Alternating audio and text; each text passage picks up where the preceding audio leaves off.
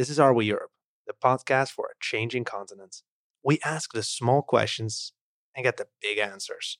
We dive into all things European cultures and identities and bounce all over the continent.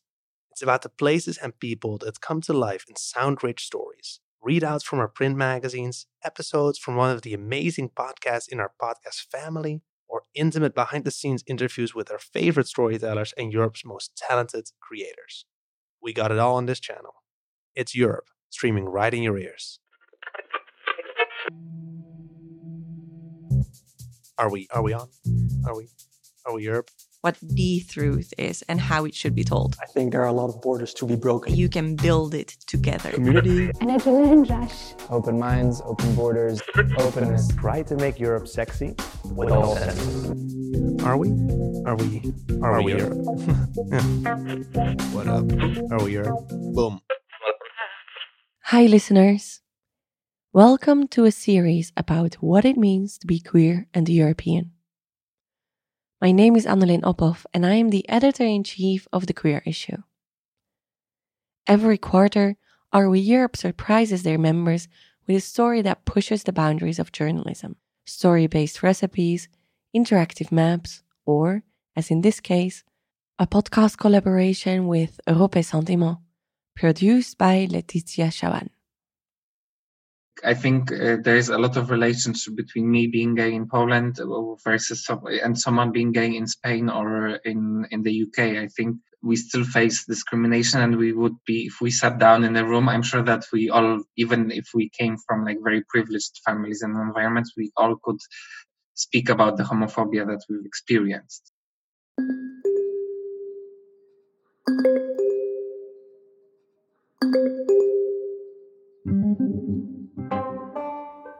It's been a while since I want to produce this podcast in English or any other European languages like Spanish, Italian, or German.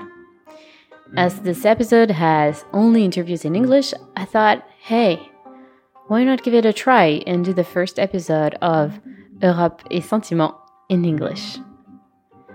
My name is Laetitia Chaban. I was born in Paris in September 1987. I am French and European. But why do I feel so European? Is it a feeling that I have built intimately? Is it my family and heritage? Is it because I tick all the boxes? White, born of French parents, Christian, heterosexual, educated, from a rather wealthy family, living in a big city. That's when it struck me. Do you have to be white? Born of European parents, rich, Christian, educated, ideally having made an Erasmus exchange, heterosexual living in a big city, to feel fully European. You are listening to Europe et Sentiment. Episode 9. Do you have to be heterosexual to be European? For the past few years, it seems that the LGBTQ rights have been evolving in Europe. There are a number of steps forward, with laws in favor of same-sex marriage, fights against discrimination for LGBTQ people in the professional world, a greater visibility in the media, and at the same time, political hate discourse, especially in Poland or Hungary, discriminatory laws, and an increase in violence against openly homosexual, queer, or transgender people. For the past few years, it seems that the LGBTQ rights have been evolving in Europe.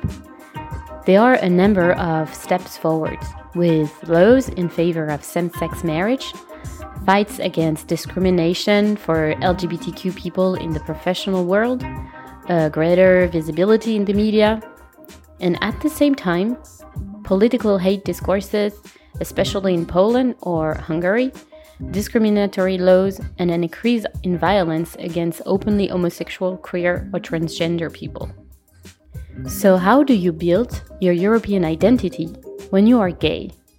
What role does the European Union play in the recognition and protection of LGBTQ rights in Europe? Is Europe a chance for LGBTQ people? When you start to dig into this subject, it's quite inevitable to fall on the case of Poland, a country which at the moment concentrates most of the articles when you type gay and Europe in Google search. So it seems like unavoidable to talk about what it is like to be homosexual in Poland today.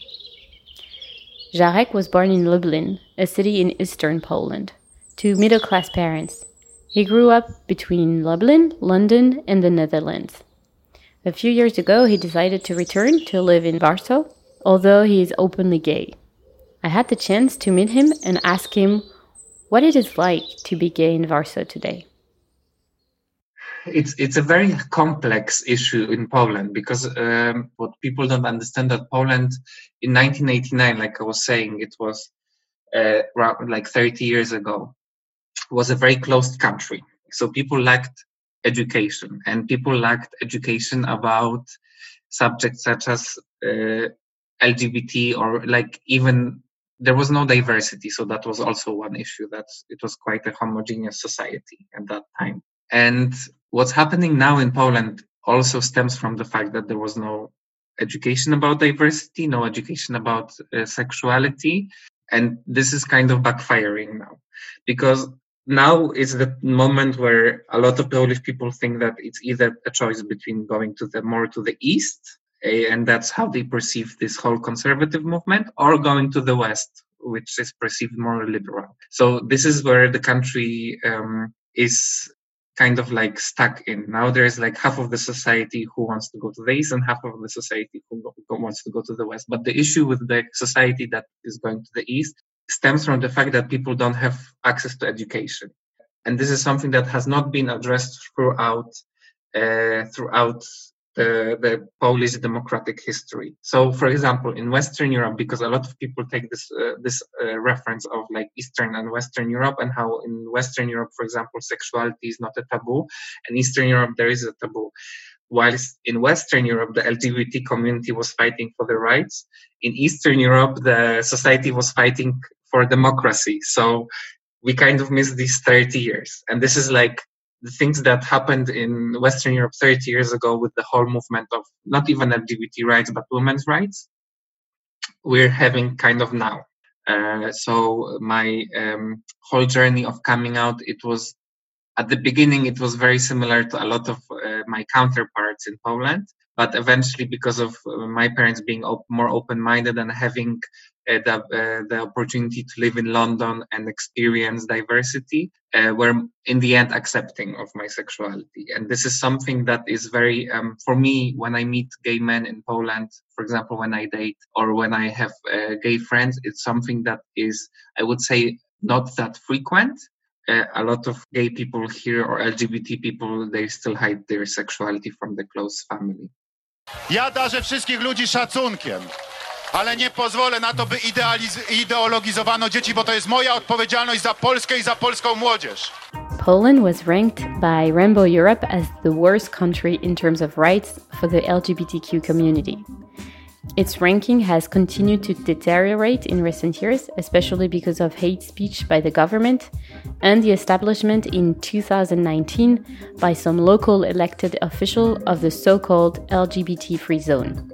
That is to say, free zone of all LGBT ideology.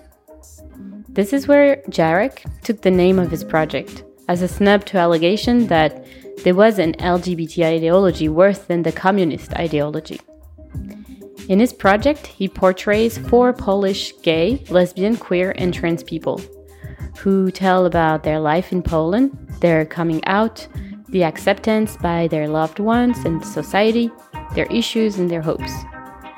These testimonies of great gentleness and sincerity come out of the usual discourse of homosexuality in Poland, precisely because for Jarek, it was essential to give back a sense of humanity. 5 years ago, no one was speaking about LGBT. It was not an issue. People didn't even think about the fact that LGBT would be something that will negatively influence Poland, and that it is like it's going to attack the society and destroy the Catholic values. And now the LGBT community is portrayed in the sense that they are enemies.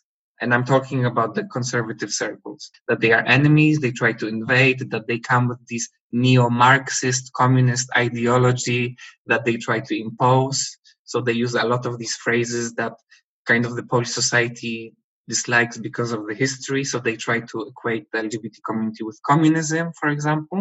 So it's like a tool for them to gain support of the society. So the name of the project comes from the word ideologia in Polish, which means ideology. Ideologia LGBT, which means LGBT ideology in English. And this is what the current government, this is the discourse that the current government is playing. They try to portray the LGBT community as an ideology because it kind of dehumanizes us in this sense that even our president, before the May elections, in one of the meetings with his supporters, he said that, I quote, "They try to say that they are people, but they are not people. Don't believe them. They are an ideology." There is no such thing as LGBT ideology. Like, even if you go on Wikipedia, there is like no such thing as LGBT ideology. It's just a term that was invented by the current government, the ruling party, to do some spinning in the media against the LGBT community. But the reason why I actually came up with this project is because I kind of got fed up with the fact that we're speaking about this ideology LGBT that I've been, like, even in parties, people have asked me, what do you think about this? Like, I'm the representative of every single LGBT person in Poland. And I'm using LGBT because this is how the current government is referring to. And the Polish society is not as well educated about the LGBTQ plus community as Western European societies. In Poland, this backlash is largely due to the return of Christian and Catholic values after the communist period. A bit like for women's rights. And I'd like to say that I'm very impressed by how the Polish women are committed to fight for their abortion right this recent months. So as for women's rights, the return of its religious, moral, and family values is due to the important place of the Catholic Church in society and politics in Poland. The difference is that while women's rights were more important during the communist era, it was far from being the case for gay rights. In the communist times, the church played a big role in kind of liberating Poland from the communist regime. So this is also why the Polish society is closely linked to the church, because after the communist times, the church was very close to the politics. So this is another thing that we don't have in Eastern Europe compared to Western Europe, is the separation of power of the church from politics. So a lot of my friends are shocked that if you go into a Polish public school, you would still have a cross in the classroom, for example, in all of the classrooms, or in the Polish parliament, there is a cross hanging in, like, above the flag, or I don't know where it is located, but there is a cross, Catholic cross hanging in the church. This shows how much influence the church has in Poland. And this is also why one of the reasons why all these anti-LGBT movements, anti-women's rights movements are taking place, because the church still wants to influence the society. And there is a lot of backlash because of this. And like you were saying, in the communist times, when it comes to women's rights, it was much better in the sense that there was a lot of equality. And even now we kind of have the aftermath of this, because I was a bit shocked, for example, when I was in Western Europe, like in the UK or in the Netherlands, that it's something that I actually started kind of caring about, is the amount of women in high positions in public service in Poland. So a lot of judges in Poland would be women, a lot of lawyers in Poland would be women, a lot of doctors in Poland would be women, whilst in Western Europe this still would be, now it's changing, but it would be considered as something like unusual to have like women judges, for example, women prosecutors. But whilst here in Poland, because of communist times, we had a lot more women in these positions. So this is one thing. The other thing is the LGBT rights. The LGBT rights in the communist times, they were very harsh. It was very hard to be openly gay, and it could also be used by the communist regime against you. Tamas is Hungarian, gay, activist, and for the past few months, a happy married man. Well, almost married, I should rather say registered, as they say in Hungary, where gay marriage is not yet legal. For several years, he has been a spokesperson for the Hatter Society, one of the oldest LGBTQ rights organizations in Hungary. While the situation is not the same as in Poland, the LGBT community has also been experiencing some backlash this past few years, particularly with the anti-gay speeches of President Orban and the Fidesz party. I also asked him what it is like to be gay in Hungary today. Not easy.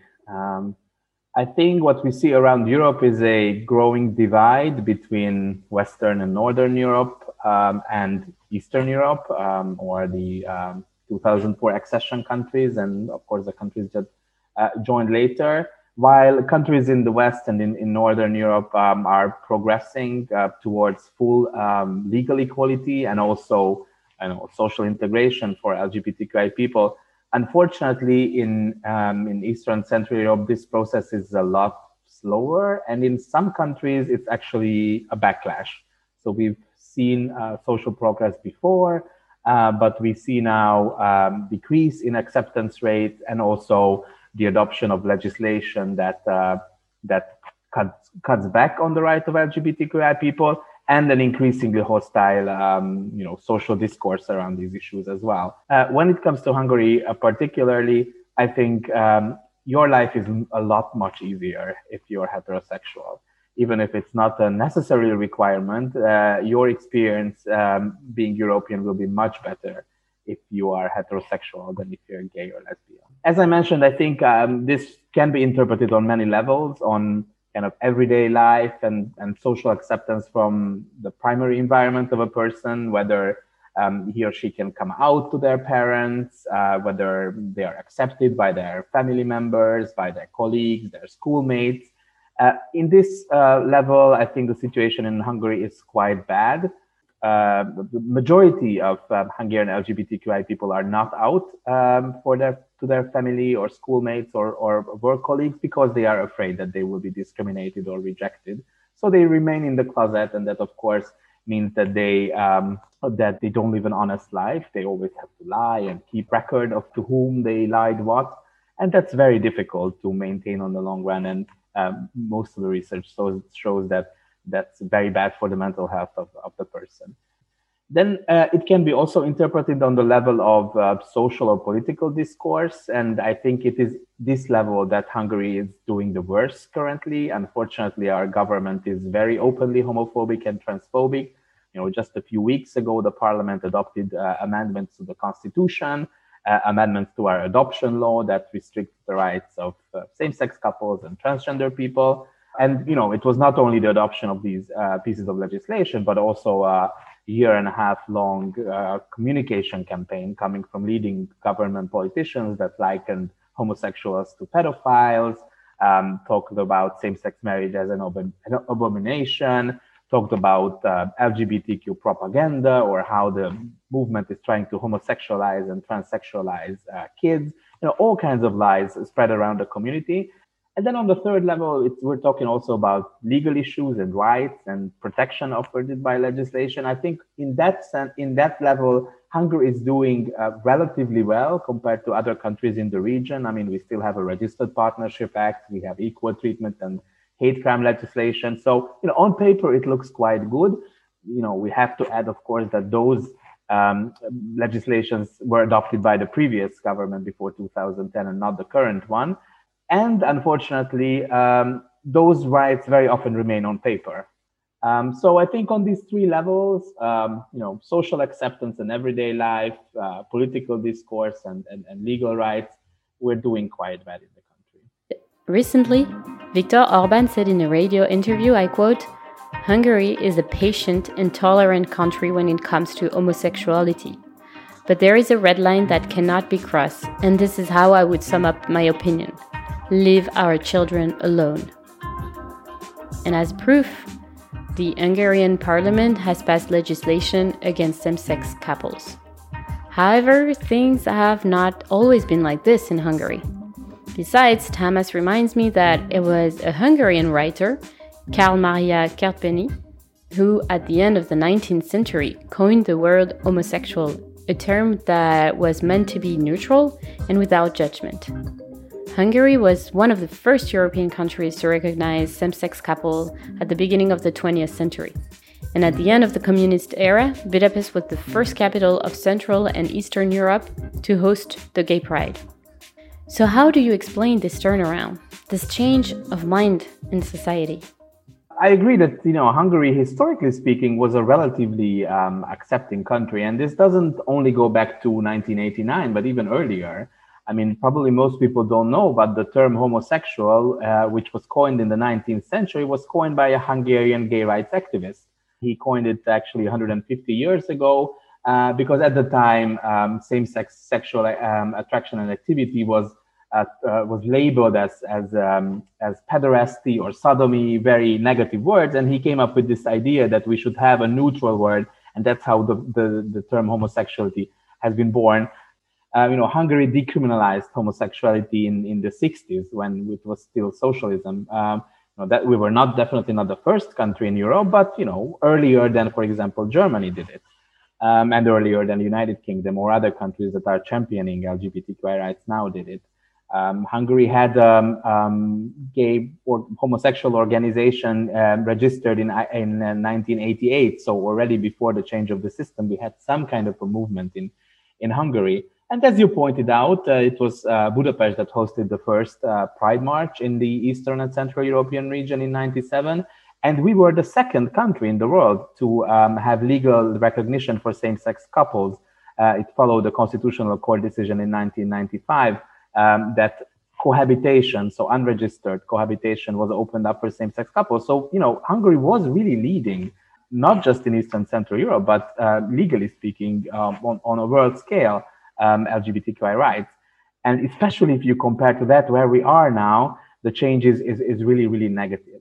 And the reason for that, I think, is basically that, the Hungarian society was probably never as mature as our laws were. So, we can say that, the laws were more favorable than the Hungarian population. And unfortunately, when a conservative government came into power, they made use of that difference so that they could mobilize people and spread further negative views on people because they could rely on this existing level of hostility or ignorance about this issue in the Hungarian society.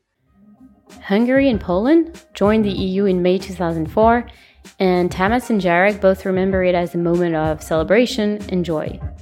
And yet, 15 years later, Hungary and Poland are both subject to legal action by the European Commission for failure to respect European values for speeches made by their respective governments. I asked them what, according to them, is the role for the European Union in the defense of their rights.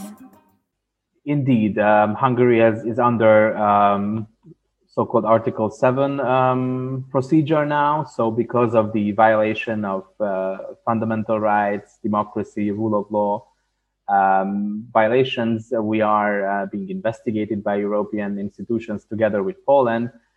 This goes way more broader than just LGBTQI questions, but this is also part of this general investigation against the country.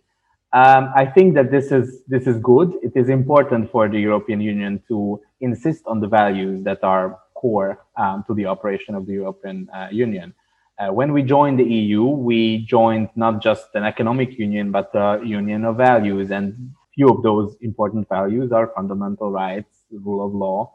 And it is really interesting to see that while the European Union has quite a large leverage on making countries follow these values before they join the EU, once they are inside, the EU doesn't have much power to make countries follow those values.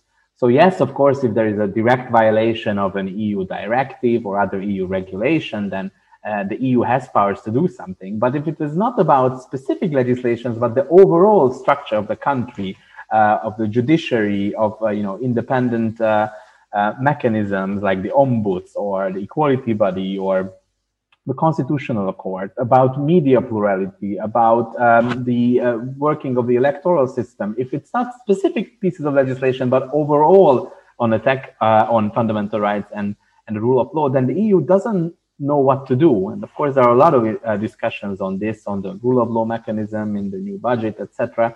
because the EU is aware that, and the past 10 years have showed in the case of Hungary and more recently in the case of Poland, that the existing institutional solutions are not enough to enforce European values.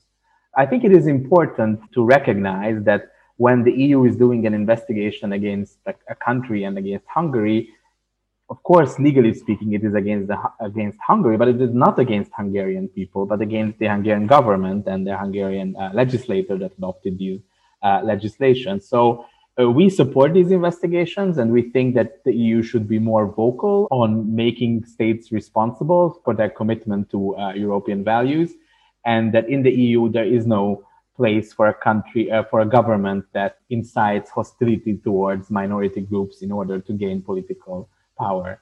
That is unacceptable when it's against LGBTQI people, when it's against Roma people, the two groups that historically been the target in Eastern Europe. But it is just as unacceptable if a Western country such as France or the Netherlands does it with migrants, for example. So I think there is no place in political discussions for this kind of hostility against minority groups. And if a country is not abiding by these rules, then the EU should step in. There is another very important role, and that is funding. My organization, Háttér Society, gets about 70% of its funding from European Union sources because there are no public funding on LGBTQ issues in Hungary available at all. So the only option we have is, of course, private funding, which is very difficult in times of economic crisis, and especially in Eastern and Central Europe, companies are not so keen on funding these issues. Of course, we can crowdsource, and that's increasingly important, but the large chunk of the money comes from the European Union and EU projects. So without the EU, my organizations, at least in its current form, would not exist. And so is the case for many other Central and Eastern European countries and their organizations. So I think this is very important, that the EU is keeping alive these organizations. Reading the press and listening to the media talking about the situation in Hungary or in Poland, I sometimes wonder if the gay community is not taken as a scapegoat or a collateral damage in a deeper confrontation and war of values between Eastern and Western Europe. But when I ask Jarek and Tamas, they're not so radical and remind me that it is American religious institutions that largely fund far-right religious movements in Europe. Besides, they don't idealize Western Europe that much. I asked them about how they compare us being part of the LGBT community in Poland versus the rest of Europe, and how do they see this difference. And few of them actually replied saying that, okay, in Poland we have these issues with the whole anti-LGBT propaganda and homophobia and institutional homophobia, but it doesn't mean that West is as ideal as we think it is. And I think we should not pay an overly, pink image of Western Europe either. Hate crimes, discrimination happens in each and every country. So I think it's important to recognize the divides, but not to over dramatize it. Because just 10 or 15 years ago, legislation around marriage equality or protection of transgender rights were just as bad in Western Europe. It's just that in those countries, in the past 20, 30 years, really strong progress has been made. And the problem is that progress has not been made in Eastern Europe. But the way it was made in Western Europe, I think it can be made in Eastern Europe as well.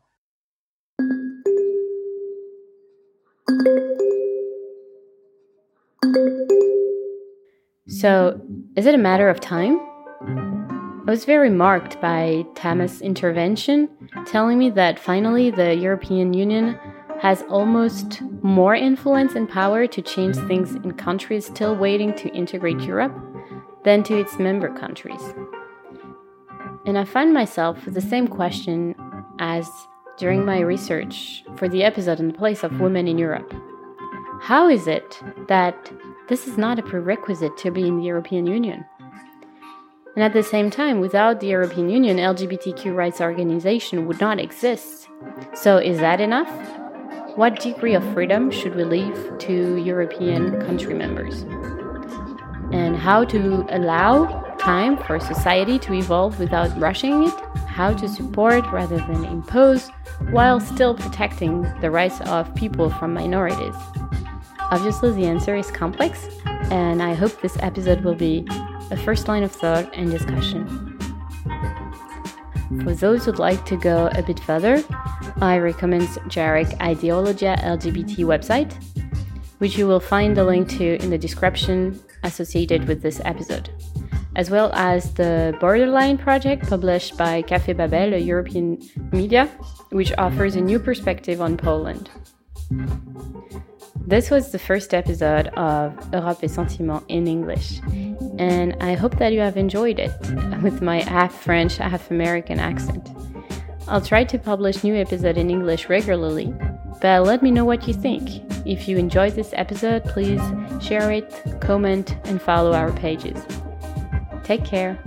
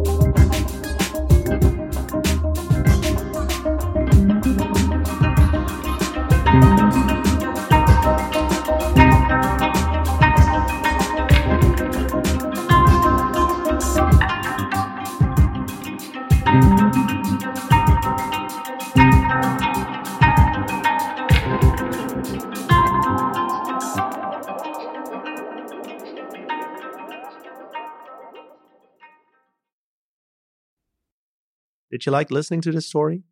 Dive into all our readouts from this issue or previous ones, or listen to our narrative Are We Europe stories wherever you get your earful of audio right now.